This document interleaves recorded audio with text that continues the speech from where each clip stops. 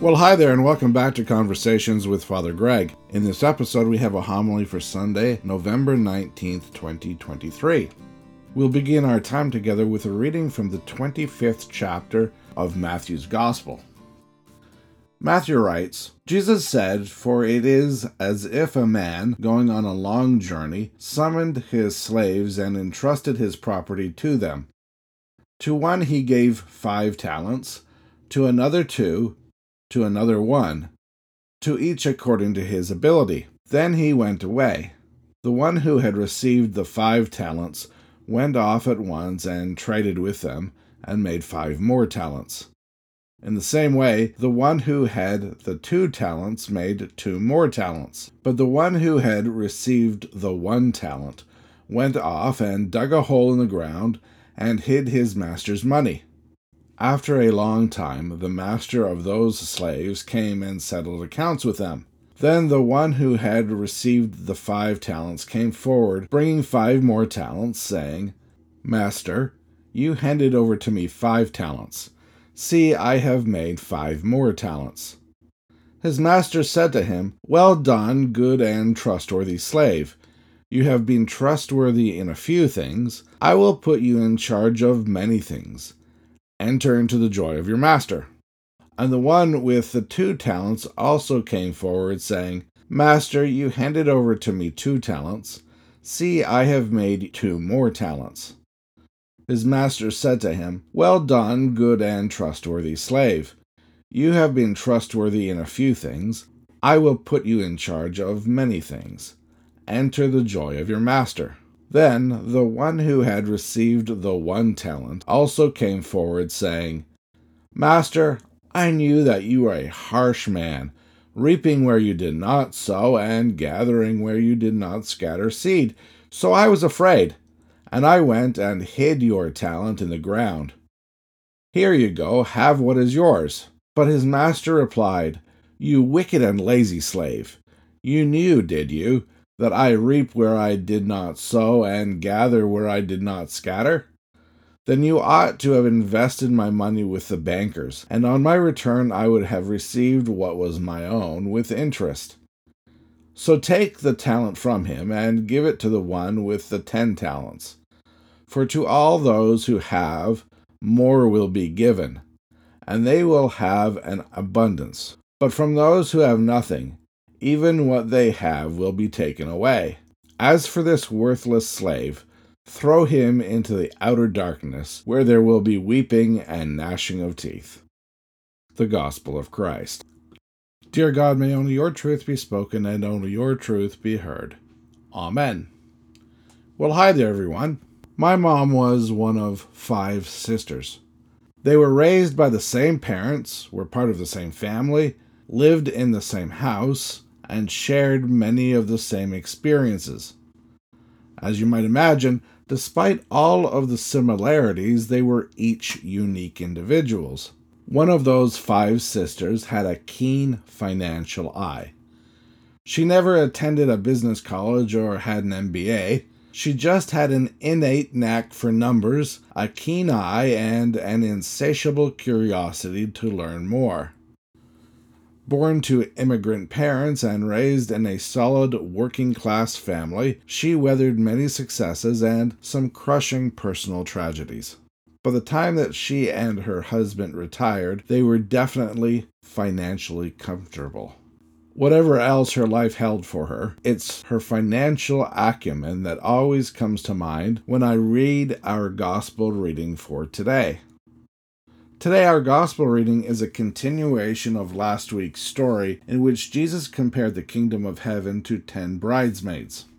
5 were proven foolish because they were so poorly prepared, while 5 were deemed wise because they ensured they were adequately prepared for the task at hand.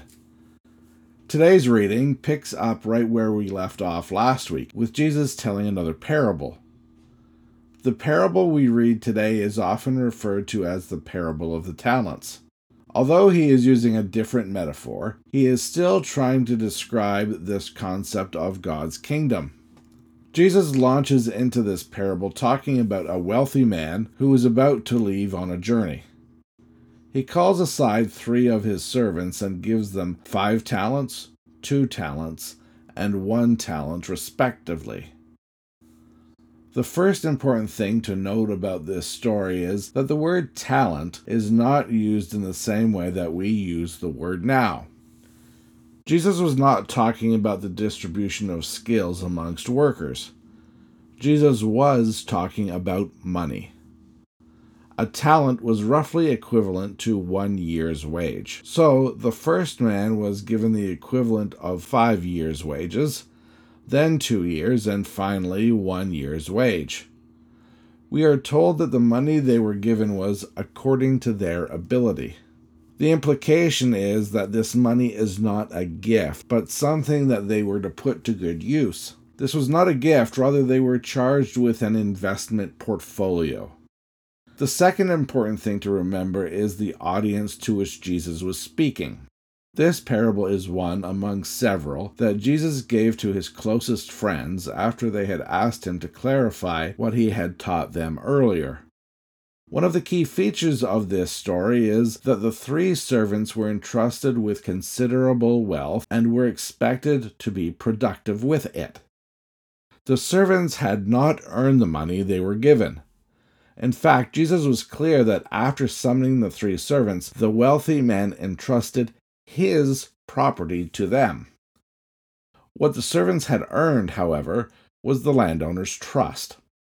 The most basic correlation is that Christ's followers are expected to be productive with all the resources that we are given, including our money. The third thing to remember is that each servant was expected to use the money as a way to actively seek ways to promote the landowner's interests. The key term here being actively seeking. What contrasted the 2 success stories from the 1 failure was that the first took educated risks that paid off, while the third played it safe and buried the money he was given. I do want to pause for a moment because this parable has a rather harsh ending. This parable concludes with the third person receiving pretty harsh treatment. We're told that he's thrown out into the darkness. Keep in mind that this parable was directly aimed at those who claim to be disciples of Christ. This third man was not punished for taking a risk that failed.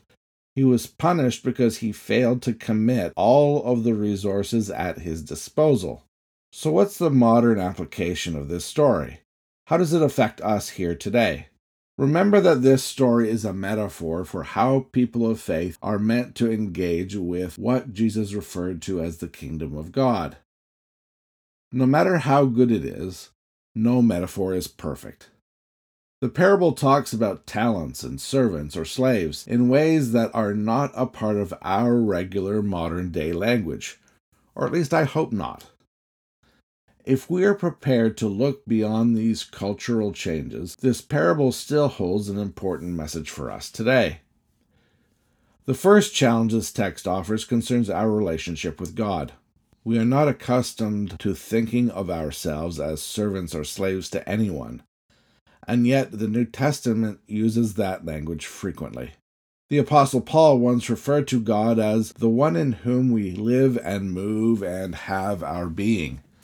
The creed that we recite so often in church affirms God as the creator of all that exists, both seen and unseen. Statements like these help us to understand our total dependence on God, not only for the material things that we have, but also for our very being. Although our culture is hopefully moving beyond concepts of master and servant, the concept of our dependence on God remains relevant. The concept of dependence is central to the relationship between Creator and those who have been created.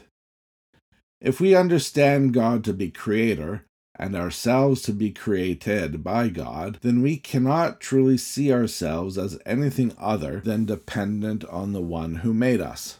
The second challenge this text offers invites us to examine how we spend what we have. We all have many resources at our disposal, but today's text speaks particularly about money. You've heard me joke around before that as a boy, I was taught that certain subjects were considered taboo for polite dinner conversation. Religion was one of those topics, and money was another one never too far behind. Today's parable shatters that concept because, in the person of Jesus Christ, we have a religious leader speaking out on the subject of money. According to the Gospels, Jesus spoke about money a fair bit. A large part of that has to do with the fact that financial wealth can easily become a preoccupation. Cultures around the world often define a person's value and influence by their financial wealth. Our finances often inform the everyday decisions we make, including things like what or where we eat, where we live, where do we shop for groceries, and what do we wear. Time and again, Jesus challenged his listeners to examine what their use of money had to say about their values. Today's parable is no different. Someone once said that if you want to understand someone's priorities, read their datebook and their checkbook. The way that we choose to spend our time and our money says a lot about the things that we value most. If we look back to the parable, we see that the two servants who were deemed successful used everything at their disposal, including their time, their skill, and the money that they had been given, to grow the kingdom of heaven. Can the same thing be said for us today?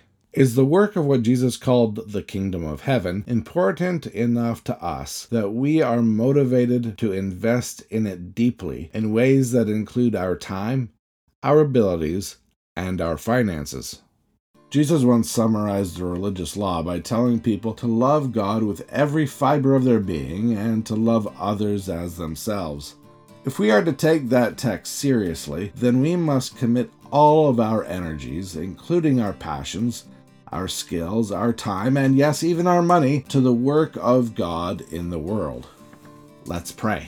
O God, author of all life and source of all blessings, grant us the courage to release our fears and to embrace your love, that we may share the gifts of your grace, serve the needs of your world, and build up the body of your Christ to the honor and glory of your name. Amen.